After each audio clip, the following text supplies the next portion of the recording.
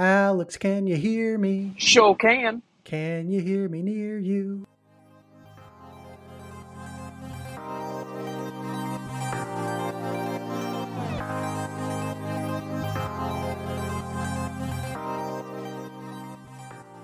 Welcome back to Royals Weekly. I am your host, Marcus Mead, and joining me as always, a man with all the confidence of someone with much more hair than him, my brother Mike. Yeah, I'm dominating in the power alley department right here. Okay, got a lot of gap power, Yeah, So gap to gap. With you, it's gap to what do we call this sweet spot? Right behind the batter's eye. Yeah, over here. He can get one all the way out to beyond the batter's eye back here. That's right. That's where you're doing. It's a crown just right there on top. Mm-hmm. But yeah, good for you having that kind of confidence. Baldness is not it should not be something to look down upon in our society. So there are hundreds of us. Hundreds. On this week's episode, we'll review another sub 500 week. That was like a very charitable way to describe it. It feels worse than that somehow. I don't know. We'll review another sub 500 week from the Royals. We'll discuss how the Royals should approach the 2023 draft with Royals Farm Report's Alex Duvall. Our good friend is going to join us. And then we'll preview this week's games. But first, Royals Weekly is brought to you by Knapp Family Wealth. Mike, can you think of anything more important than securing your financial future? Building a monument to the Canadian reggae rapper Snow? No. What? You lack vision, my friend. He's coming back, and when you want back on that Snow bandwagon, I'm not letting you on. Inform. Oh, no, I don't want any copyrights. I'm sure that's all he makes his money on these days. But also, no. Securing your financial future is one of the most important steps someone can take for themselves and their family, and Knapp Family Wealth is ready to help you pursue it. This isn't some big faceless corporation we're talking about here. Knapp Family Wealth is run by J.C. Knapp. He's a huge baseball fan, and he's been helping people plan for their financial futures for 20 years. He can help with retirement planning so you don't have to work until you're dead, education planning so your kid learns to read good, investment management so you get all that money out from under your mattress and get it working for you. Don't spend another day thinking you've got it all figured out, because trust me, you don't. Check out Knapp Family Wealth at knappfamilywealth.com. That's KNAPP familywealth.com. Securities and advisory services offered through LPL Financial, a registered investment advisor, member FINRA/SIPC. Let's see. We'll get to roster news now. Oh, yes. Roster news is how we'll start the review. It's been quite a few things happening up and down as Royals sort of really scramble for pitching is what they're really doing. They brought Jackson Kowar up, and that was a sort of interesting move because he was not pitching well in AAA. Mike, how do you feel about his one appearance and how he did in that outing? Well, first, I thought he might mess his drawers in that first inning. My God, he looked more wound up than what you see a normal adult person who's pitched in Major League Baseball before. But after that, he really did settle in, and he looked like what you kind of hope Jackson Kowar could be. Still a lot of questions to answer about, especially his fastball, but his changeup really looked good in those other innings. So can he throw the strikes that he needs to throw? Is he going to be confident enough in a pitch like his fastball, which has not been very good, to throw it when he needs to? I don't know. There's still a lot of questions to answer with Jackson Kowar, but I would say overall it was a good outing, and he'll be back up because he has to be. Mathematically, he has to come back up. Yeah, in some ways it was same old with him. Well, I mean, I don't know how you put it, like the looking like he's going to mess his drawers. I don't know exactly how I would put it, but he looked very shaky in that first inning. Would he walk two guys in that first inning to load the bases or something like that? Yep. Maybe. And so walk two guys in to some load ways the it was bases. same old from Jackson Kowar. Looked like he just had never been on a baseball field there for a second.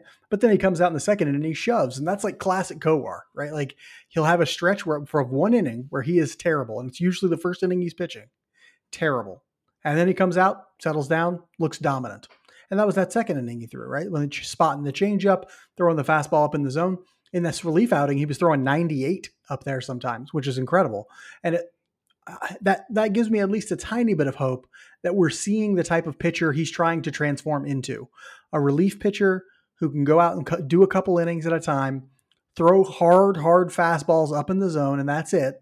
Live a lot on his slider and his changeup, and then he can be a 3-pitch, 2-inning reliever. Hopefully that ends up who he ends up being, and hopefully this outing where he gave up no runs gives him some confidence, and he can feel a little more comfortable the next time he's up. Ryan Yarbrough was also moved to the 60-day IL with skull fractures. We knew this already. He was already on the 15-day IL. We knew eventually he'd be moved to the 60 because you don't heal in 2 weeks from skull fractures or head fractures, however you want to describe it.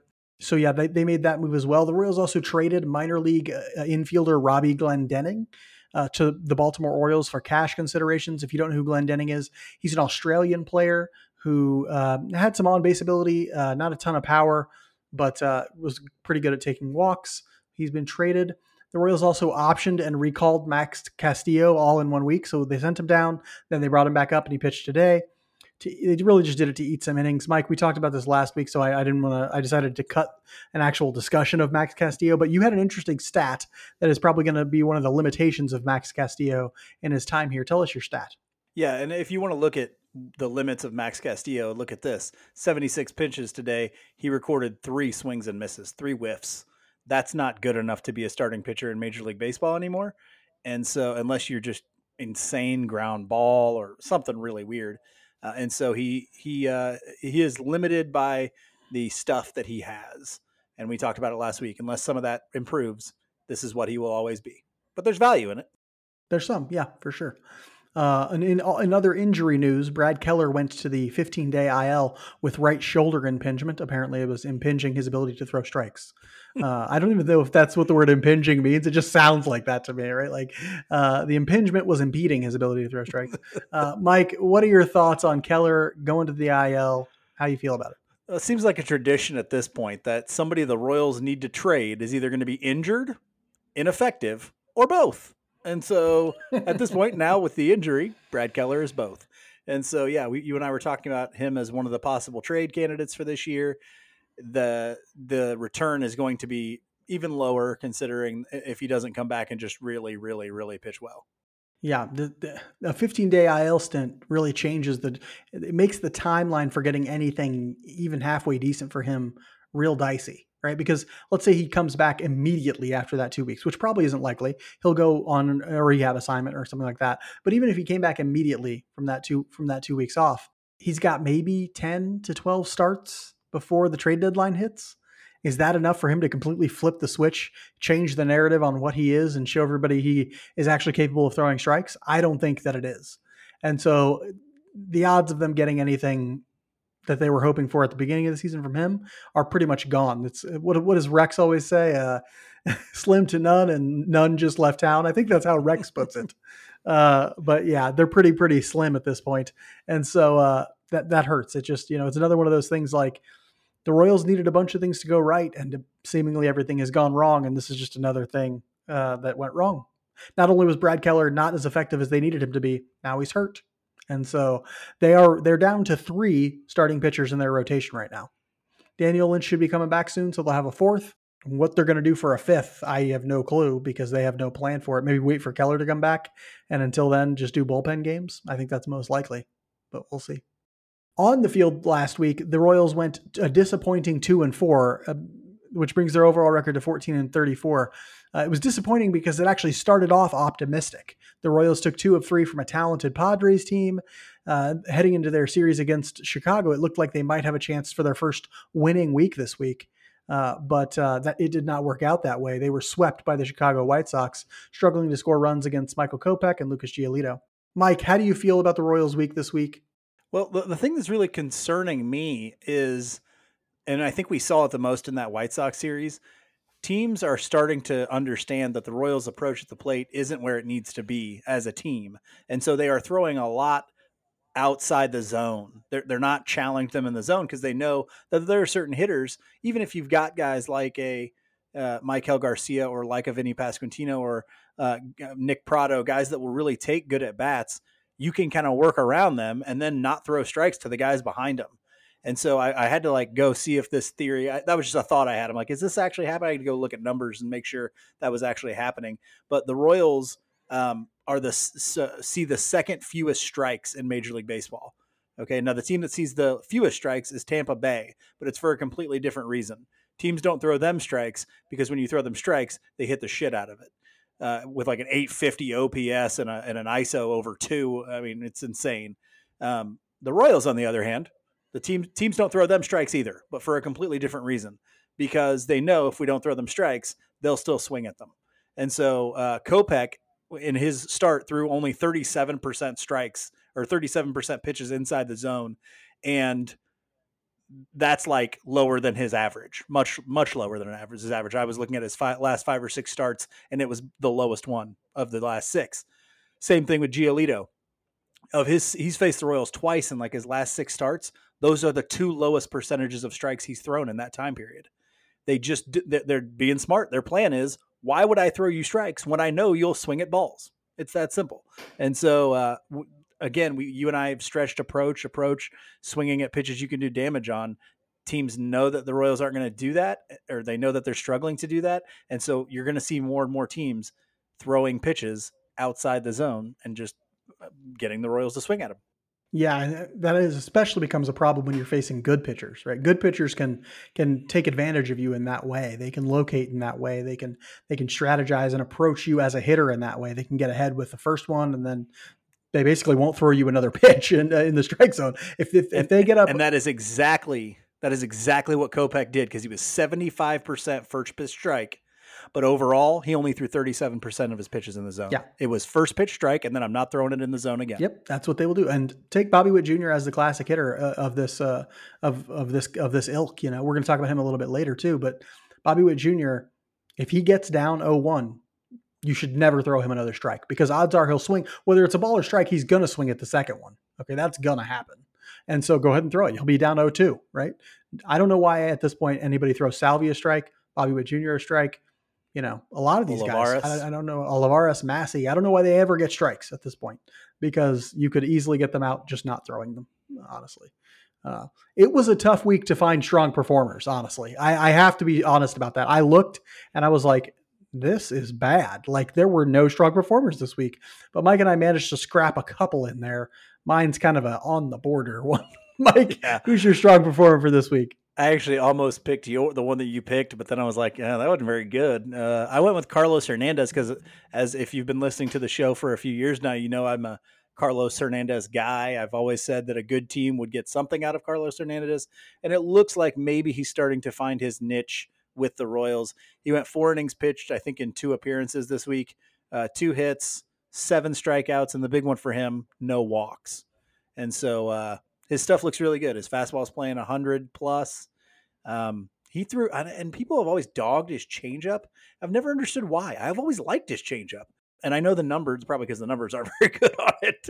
But I think his changeup could be good. It's looked good this week too, and so hopefully Carlos Hernandez has something that he can really hold on to and gain confidence with. Yeah, I went with Maikel Garcia. He is the only hitter that was even close to 800 as an OPS this week. They had no hitters over 800 as an OPS in a week. That is really bad. But Maikel Garcia did look a little bit better this week. He went 5 for 17, had 2 doubles, 2 walks, and 2 walks and 7 strikeouts. I wondered if these were updated, because he had 2 walks today, and honestly, he's just taking really good plate appearances too, and that's sort of what I'm mostly concerned about. He played good defense as well, and so you're starting to see the results come about as a result of that process that we've always said is good for him. And we want more. I wish I'd give every hitter in the lineup his process if I could, sans maybe Vinny Pasquantino and Nick Pratto.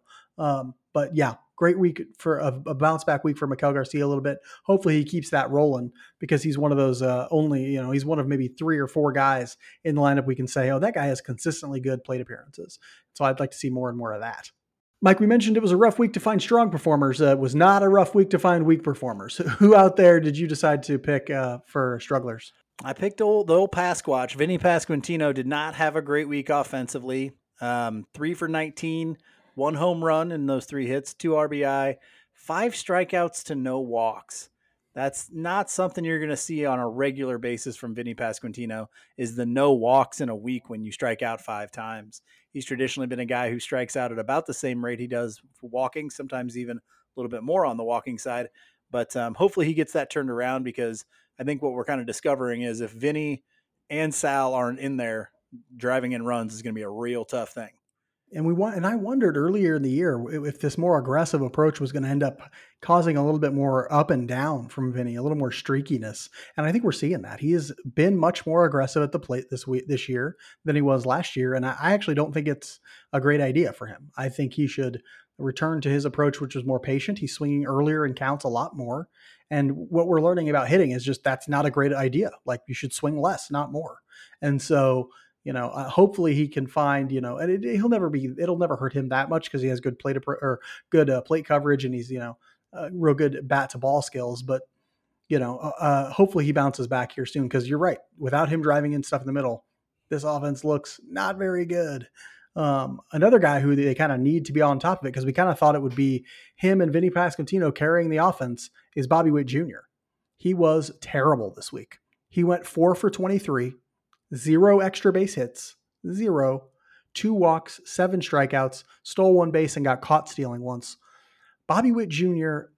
is just not that guy right now. And Alex, I know, wanted to talk about this, but I don't think he's going to have time to today. But there are people saying he should be taken out of the leadoff spot. Take him out of the leadoff. Take him out of the leadoff. He doesn't belong there. I agree he does not belong there. And I agree he should not be hitting leadoff, but not because it will change his performance. If you move him into the 7 hole, it's going to be the same thing from him, right? He should be moved out of the 1 because he's just not good enough as a hitter to be there right now. And he's wasted in the 1 spot because his speed, his base stealing ability is diminished batting in the 1 when you have guys like Vinny Pasquantino and Salvador Perez hitting behind him, right? You're going to ask him to steal less so that they can hit home runs and doubles and he can score from first, right? Like he doesn't need to steal bases if he's sitting in front of Vinny Pasquantino and Salvador Perez. I think they should move him down in the lineup, but I still think it's not going to matter much until he learns to swing less. Michael, let's talk a little bit about themes. It was a tough week. Tell me what your theme for this week.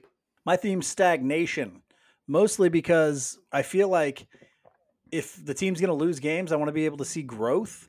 I'm not seeing growth from a lot of guys. Yes, Michael Massey has looked a little bit better offensively, but Bobby Witt Jr. looks like the same hitter. MJ Melendez looks like the same hitter. We're not seeing anything really impressive from any of the pitchers. Yes, Brady Singer's had a little bit better starts, but I haven't seen a whole bunch of market improvement from him. It really just feels like the Royals are kind of pasting it together every game and hoping to put something out there instead of really developing these guys at the major league level. I want to see tangible improvement from Bobby Witt Jr. and MJ Melendez especially, but I'd like to see tangible improvement from Brady Singer. I'd like to see him throwing a changeup more. I'd like to see guys coming out that are going to be here long term and showing me progress, and I haven't seen it. So that hurts when you're not winning and you're not seeing that. It really is like real kick to the pills. Yeah, I think we can see that they have this new coaching staff has a different philosophy. It's just that the players haven't gotten it yet. Now it is still very early in terms of like how you can't expect them to progress even in half a season. You do have to give that some time in terms of that progression. But boy, I would like to see some of it turn around a little bit more. And that sort of goes along with my theme. My theme is just growing pains hurt.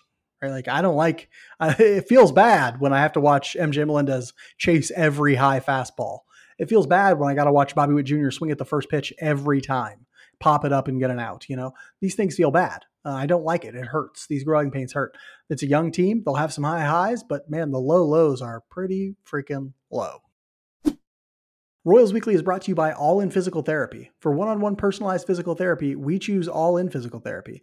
They took excellent care of our mother after surgery left her with pain and limited mobility in her arm. She loves to work out, be active. Steroids were invented so the Russians could keep up with her in the power clean. That is a fact. The excellent specialized care she got at All In Physical Therapy had her back to being active in no time. Rocky IV is basically just a documentary of her life in 1984. You can ask Stallone on that. Yeah, he ran through the snow, did the whole log thing. That was all her. All In Physical Therapy knows how to help athletes recover. It's owned and operated by Lee Summit's own Tommy Freevert, a former Arena League football player, Northwest Missouri State Bearcat, and a hell of a guy. They have offices in both Blue Springs and Lee Summit, so get over there to work with Tommy. Tell your doctor you want to do your physical therapy with the best of the best at All In Physical Therapy. To learn more, give them a call at 816-427-5300. That's 816-427-5300, or visit their website at allin-pt.com. That's allin-pt.com.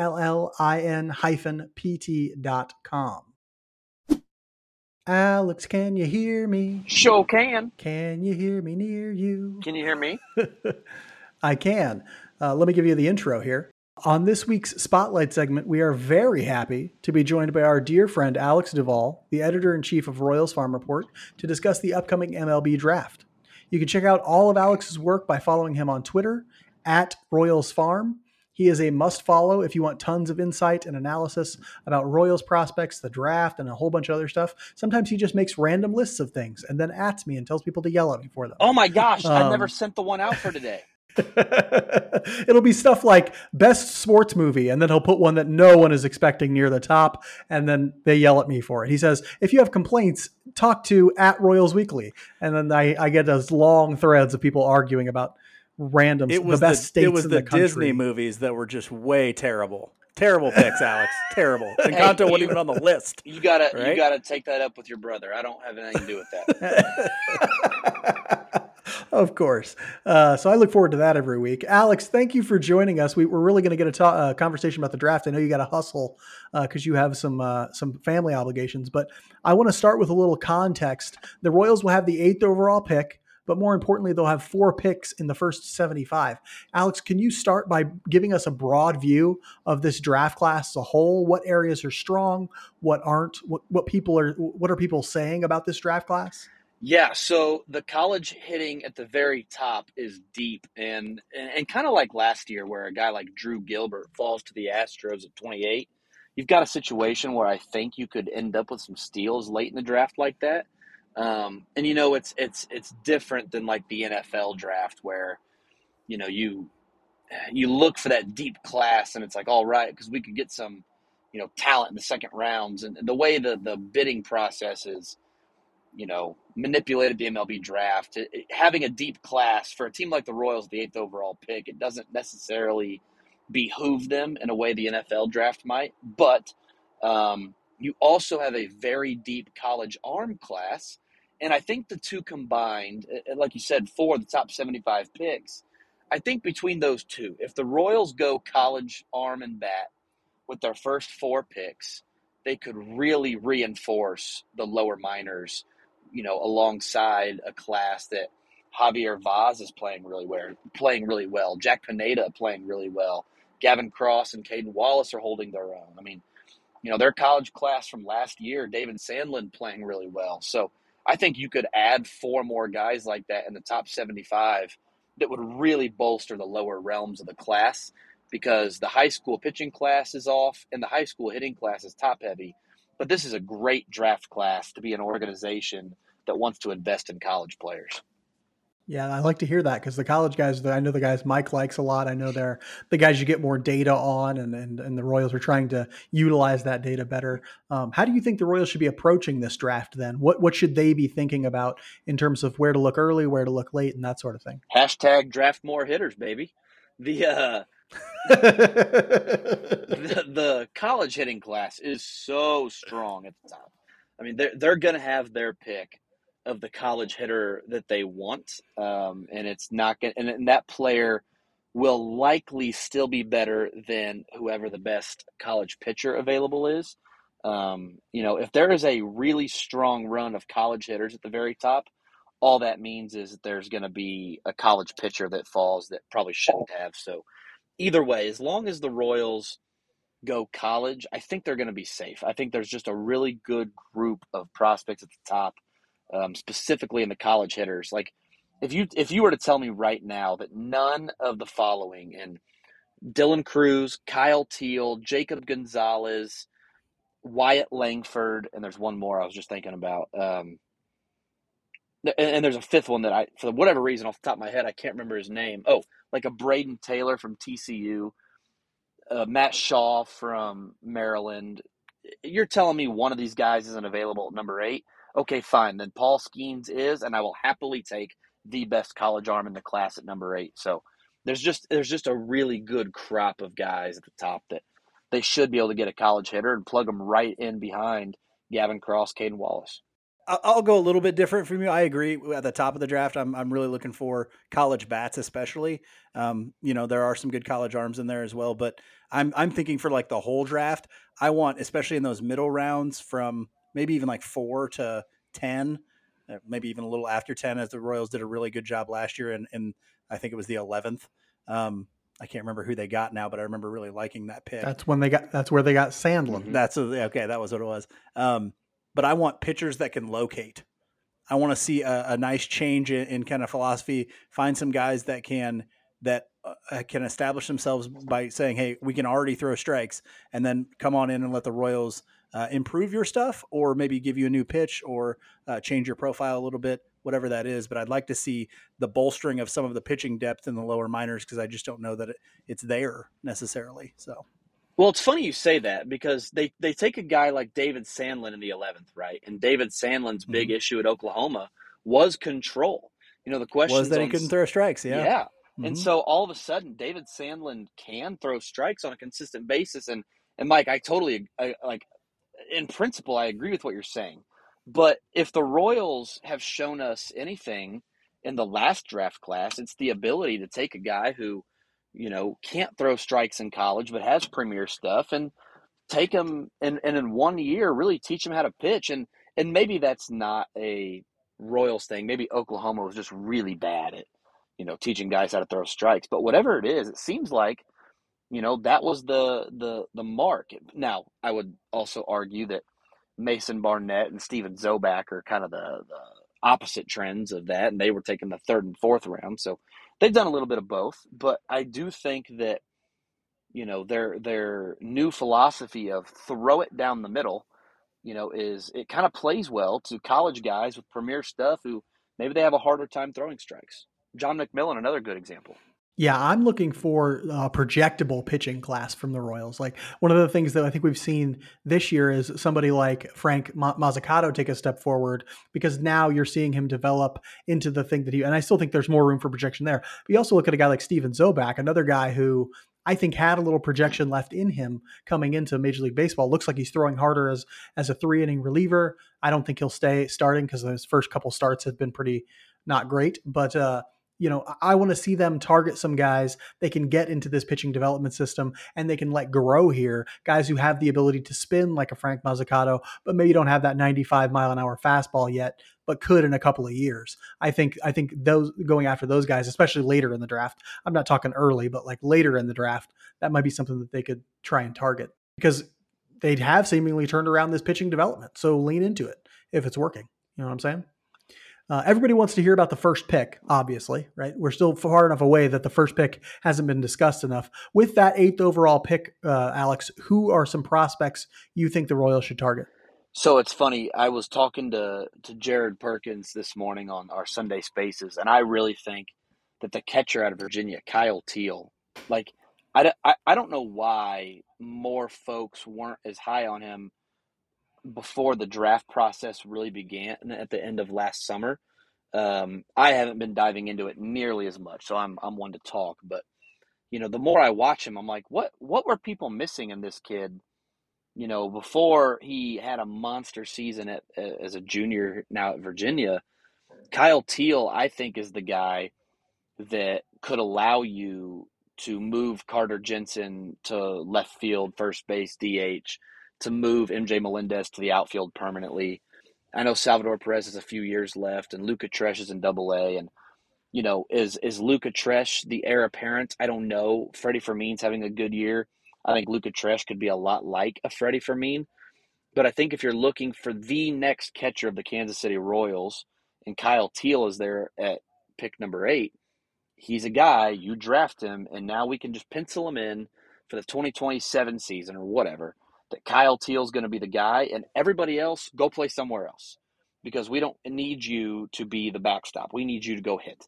MJ Melendez, you need to figure it out at the plate. Go play the outfield. Carter Jensen, as promising as some of the things he does on offense are, go figure out how to hit. We don't need you to catch anymore. Quit worrying about it. Kyle Teal is going to be the catcher, and I think he's that premier backstop prospect that, is he Henry Davis? Is he Buster Posey? No, but he is like the next tier of catching prospects, like a Shea Langoliers, like a Sean Murphy was before Sean Murphy became maybe the best catcher in baseball. Him and Adley Rutschman are probably like squaring off to see who among them is. Yeah. And so, he's probably not Adley Rutschman, right, as a prospect, but that's if you're a tier below that, that's still really, really good. And so 100%. Kyle Teal, if he's available, we'll see. That premium position, the fact that he plays that premium position is going to get looked at really closely by the teams 1 through 7. So we'll see on that one. Although I think I know who's going number 1. Mike, who do you like? Who are some guys you think they might? Well, target. after reading the Royals Farm Report sort of draft preview of 10 guys that they thought the Royals could take at number 8, I kind of had to dive more into Jacob Gonzalez, the shortstop from Ole Miss. He's a guy that I like. Real funky stance and swing. The only guy I could kind of compare the swing to, oddly, is MJ Melendez, because he's left-handed and he's got this kind of swing that takes him out of the batter's box as he's swinging at the end of his swing. Which you would think, okay, let me throw him fastballs down and away, but he stands insanely close to the plate. This kid is right on top of it. He's got good power. A lot of people don't think maybe he stays at short long term because he isn't the fastest guy in the world. But I do like the power. I do like the barrel ability, and I do like the approach. And so I don't know that he stays at shortstop, especially if you continue with Bobby Witt Jr. and you think he's really good. But Gonzalez would make a great third baseman because he does have somewhat quick feet. He just doesn't have the range, I don't think. And so I would question that there. So Jacob Gonzalez is the guy that I would really like. I do like one high school. I do like Max Clark. Is that his last name? Mm-hmm. Max Clark. He's good. I don't know if he's going to make it to 8. The guy that really intrigues me out of high school, though, Bryce Eldridge. Two-way guy. Looks, power guy from the left-hand side. Could play outfield if you needed to, first base. Also throws in the high 90s off the mound. He just intrigues me. I don't know if he's right for the Royals at 8, but he's definitely intriguing to me as a prospect. Yeah, high school guys, I've sort of, I'm weary. I'm gonna go with 2 college guys, and you brought up one of them already, Alex. That's Braden Taylor from TCU. He's a third base prospect as well, a guy who just does a lot of things in the batter's box right. A guy with a good approach, a guy with a good hit tool, a guy with enough power. He is young for a college prospect. He's still only 20 years old, and so there's still a lot of projection in him. And for that reason alone, I feel there's a lot of value for him at 8. You get him into that Royals hitting development and you let them turn on some power. You let them, make sure his approach is really right. And you just let him just hit the crap out of the baseball. A guy who's having a lot of success in the Big 12 at TCU. I'd love to see him if he's available at 8. I know that might be a little high for some people. Some people may not be that high on him, but I'm the type of guy who's really willing to see value in somebody who's a little bit younger as a prospect. The fact that he's doing what he's doing at such a high level is really impressive in my mind. And so, yeah, Braden Taylor, big fan of his. I put this other guy on here just because I knew it would annoy Alex and because I thought people would want to talk about it. And that's Enrique Bradfield Jr. That doesn't annoy me. Alex, do you want him at 8? I thought that would annoy you. This guy is I know you've been pegging him as a bit. Because he's a freaking classic Royals player out of college as well. I know. That Alex has probably been pegging him as a Royal for years now. Enrique Bradfield Jr., if you don't know, plays at Vanderbilt. He is exceptionally fast center fielder, 80 grade runner, some say. Just a ton of stolen base ability, great fielder in the outfield, not a super strong arm, but he makes up for it with the fact that he is so fast to every ball. He's going to cover a ton of range. I'm not going to say you could put him in the outfield right now in the major leagues and he'd compete for a Gold Glove, but he might, honestly. Oh, I will. Just because just because just like Gerard Dyson, the speed will be something like everybody else in MLB doesn't have, and so bad routes doesn't matter. He's got the speed to make up for it, and so he does have good bat to ball skills, some pretty good ones. He does have a pretty good approach at the plate. The power for him will never probably be above 30, 40 grade ever. And that will be the constant concern. Does he hit the ball hard enough to get hits and to hit? That'll always be the question for him. I don't know. I think he's a decent sort of high or low floor guy. Or what am I saying? High floor guy, a guy who you could probably say, hey, if he hits 270 and gets on at 330 clip for us, he'll be worth 4 WAR because he plays such great defense, And so they might go that approach. I wouldn't hate it. Would I love it? No, but I wouldn't hate it. His absolute floor is Kyle Isbell. There's not a world in my mind where that dude is any worse than Kyle Isbell. And I think people overlook a lot of times prospects like this. I mentioned it when Nick Lofton was really hitting well in AA that, he wasn't getting top 100 consideration because of a lack of ceiling. But there's not a prospect in minor league baseball with a safer floor than a profile like Nick Lofton's. And it's like, That guy is a 2.5 win player. No matter where you plug him in, no matter what he's doing on the field, he's going to be a net positive in the big leagues. And there aren't a lot of guys like that. I think Enrique Bradfield Jr. would compete for the Gold Glove this year. And if you told me that he was something as a 22-year-old right out of college, he could produce somewhere in the range of Kyle Isbell and Michael A. Taylor, I wouldn't call you crazy. I don't think that's like an insane thing to suggest. So if you get him into a hitting development department that can work with him on driving the ball just a hair better, the guy has some raw pop. He reminds me a little bit of Gerard Dyson, where, yeah, is hitting for power his game? No. But Gerard Dyson hit a couple home runs. You were like, what on earth? How did he, like, where did it come from, right? I mean, he had the physical strength to do it. It just wasn't his game. I think there's some of that in Enrique Bradfield. And am I, his biggest fan? No. I do think the lack of power concerns limit him to something like Stephen Kwan offensively. But if you're Stephen Kwan on offense and Kyle Isbell on defense, that's a 3-win player. The more Easy. that I think about it, the more I can talk myself into the idea of, do you want to pay him $5 million? No, and I get that, but there's not a safer bet to be a big league center fielder in the draft outside of Dylan Cruz, and that's valuable. Yeah. What about like a ceiling of Coco Crisp for him? I know when he was younger, he played some center. I didn't know if, Yeah, I mean, there's could he there's ever get something to to that kind of offensive profile? I think so, and I don't know if and that's the thing I is don't know like, if you're ever going to get that much out of him. I don't know, but I really liked the Kenny Lofton comps that I was hearing because the yeah, way he can hit the ball offensively could be similar, right? He can bunt for a hit, unlike Gerard Dyson, who was never very good at that. Like mhm. he can bunt, has a better bunting ability. Obviously with the new rules, stealing bases is easier and it becomes a whole different thing for him. Like you're talking about a guy who, if he can get on base enough, could swipe 60 bags in a year like that, right? Yes, And so I think, I think it makes a little bit of sense if you think he can, get into that hitting development system and use every ounce of his ability to get on base as much as humanly possible. That's all you'll ask for from him. Get on base as much as humanly possible and then do your damage. I think that's his game. I want to get you out of here as soon as possible, Alex, because I know we're taking you too long.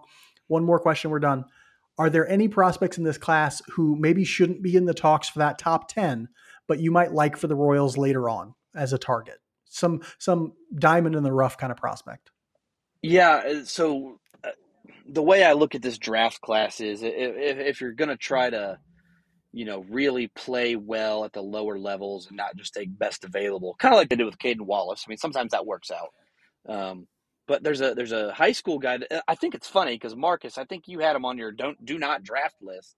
But Aiden Miller is like the Nolan Gorman of this draft class. Like, I really think. That ain't my pick. I put him on the outline as like, this is my guy for this segment, for this question. Okay, so I don't know you what have do him on not the. draft list up you're talking about. Okay, I thought you had a list that he was would like actually be on guys my you do don't not want to draft draft. list, but Okay, because Okay, Mike had that's him on Mike's there. do not draft list. yeah, sorry, he The would be on my do not draft.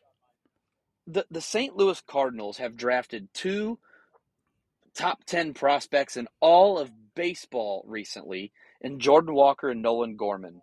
Guys with big power that fell in the draft for no reason, and now it was like, oh yeah, that guy should have definitely been a top 5 pick. And I think that's Aiden Miller. I really think, I don't want to project him out to be this top prospect in baseball at some point. But if you're talking about a Nolan Gorman, Jordan Walker type, where there's a massive amount of power that people are sleeping on, it's in Aiden Miller. And if you can somehow sink him to your second pick, which is 43, I think, and pay him a little bit of extra money to be available at 43, holy smokes, that would be the steal of the draft class. Now, I don't think there's any way he gets that far and signs. I think he either goes early or goes to college. But Aiden Miller is a guy that I am just chomping at the bit at.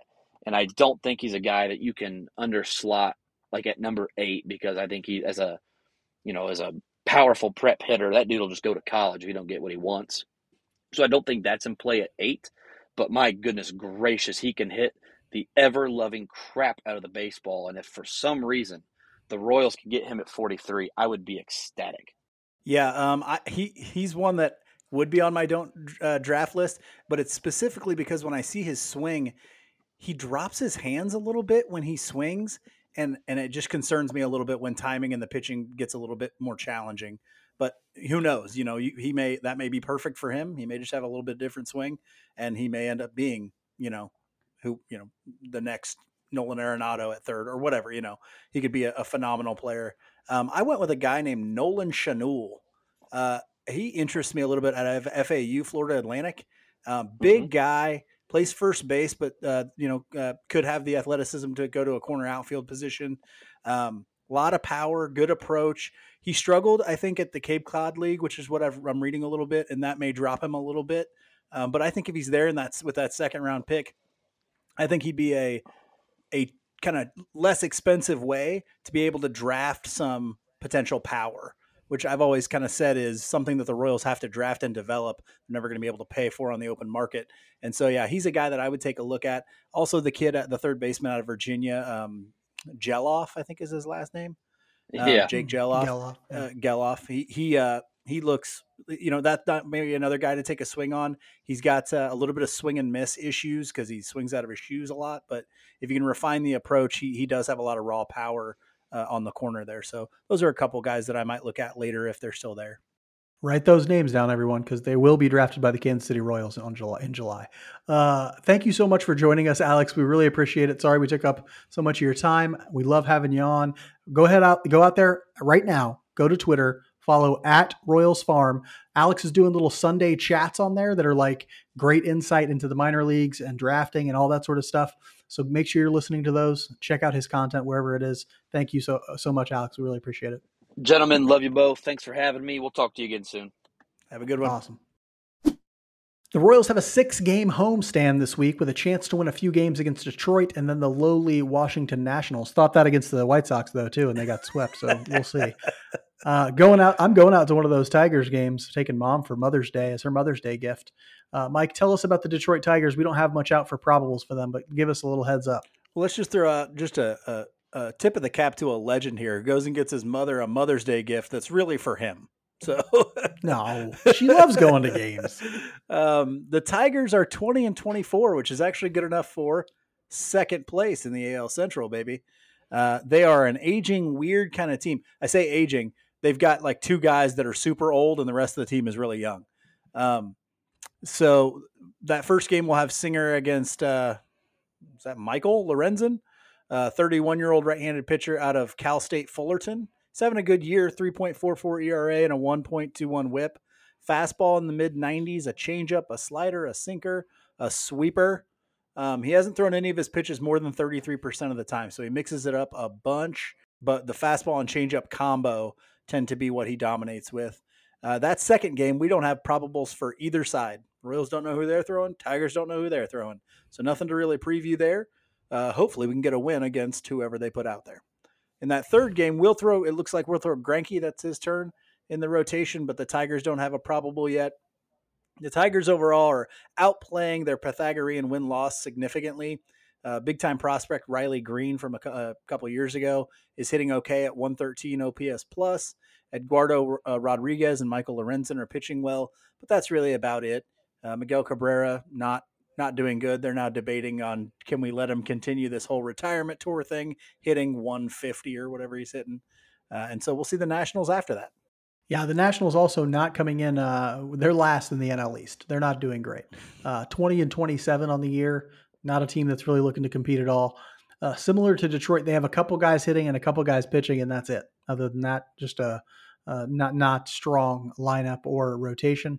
Lane Thomas is having a nice season at a 125 OPS+, and old Tiger Jeimer Candelario is doing okay as well. But other than that, not great offensively. They got a couple of starters pitching well with Josiah Gray and Mackenzie Gore, but everyone else is either average or far below it. So we should hopefully get a chance to win some games in those 2 series. We'll see. It's not a guarantee. We have now been swept by the Oakland A's and the Chicago White Sox this season. Ooh. Just to let you all know. That's going to be a trivia question at the end of the year, people. So get ready for that one. We'll end this week's episode like we end every episode with our Just A Bit Outside segment, where we talk about something that's interesting to us outside the world of baseball. Michael, You don't like it when I call you by your full name on here because you think somebody's going to steal your worthless identity. Tell us what you've been thinking about this week leading up to Sunday. Do you know how infrequently people call me Michael? It never Michael. happens. I have a story for you. Okay. What if I told you could hear a fascinating story about a woman who's a spy and only has one leg? Okay. I know, right? Yes. It's just like everybody wants to hear that story, right? So I started reading a book like a week and a half ago called A Woman of No Importance. And it's the story of, it's a true story. It's a history book about a woman named Virginia Hall, who's from Baltimore. But she was kind of like born into wealth and privilege in Baltimore and wanted to go out into the world and kind of travel and work for the State Department and all these different things. And then she's like working in Europe and she ends up having basically a hunting accident because she was a big time hunter as well. Kind of like old school hunting, like, where it's all fancy and you dress up. And she accidentally shoots herself in the leg climbing a fence. And she loses her leg. But during World War II, she becomes a very important spy for the United States, helping in the French resistance movement to the Nazis. And so it's just a really good book about and very interesting character, And so that's what I've been reading. It's I recommend. So it's called A Woman of No Importance, and it's good stuff. That does sound like a really dope book that I would totally read. I went to a bookstore today. Did you know that Thomas Ricks wrote a sequel to Fiasco? I did not know Gamble? that. Ooh. I found it today at this bookstore and I bought it. Nice. It's about the Iraq War after David Petraeus took over as a leading general of that war. I'm excited to read it, but that sounds like a very good one. I'd probably like to get it on audiobook and listen to it. That's how I'm reading it. I'm listening. Right. To it. When Mike says reading, he hasn't actually read anything since 2018. And so he just listens. That's usually when he watches movies. He calls that reading too. Anyway, I'm talking about this saying because it was sparked in my mind by a book that I'm also listening to. But the saying that I really like and is seemingly more and more true every day is the saying, behind every great fortune is a great crime. If you haven't heard this saying, it's a relatively old saying, but the more I think about it, the more it just sounds so true, right? And I thought about it recently because I'm listening to this book called Blowout that's about basically oil and gas industry and sort of how it breeds corruption, but how also how when it's employed in autocratic states, those countries become just very dependent on it. And as a result of that dependency, their populace, their citizenry suffers massively as the autocrats hoard that wealth for themselves. And that's the case, right? Like behind every great fortune is a great crime. Start thinking about the people who are most wealthy in this country, and you will find human atrocity lying just behind the things that they do. So look at Apple and the fact that they have to install nets at their assembly plants in China because people are jumping out of windows to commit suicide, right? Like look at Bill Gates and Microsoft and the theft of intellectual property that he did early on to start and launch Microsoft. Look at Amazon and the way that they suppress workers and all these sorts of things. Like look at the Kennedys, right? Who started out as bootleggers. Like behind every great fortune is a great crime. And what that should tell us is that like, rather than revering all of these exceptionally wealthy people, maybe we should be asking some more questions about how they got their wealth and who had to suffer as a result of it and all those sorts of things. But anyway, I do want us to think about the ways in which money, at the very least, can often corrupt. And at the very least, those who accumulate great, way too much amounts of it probably did something awful to do so. I bought a Powerball ticket today. I knew you would go with something like, okay, the one exception will be when Mike wins this Powerball. And then he can, Royals Weekly's going huge then, baby. I had to kill a hobo to afford it, but... okay. Behind every great fortune is a great crime. There we go. Anyway, thank you for joining us this week on Royals Weekly. We'll be back next week to talk more Royals baseball. Until then, be good to each other. And go Royals.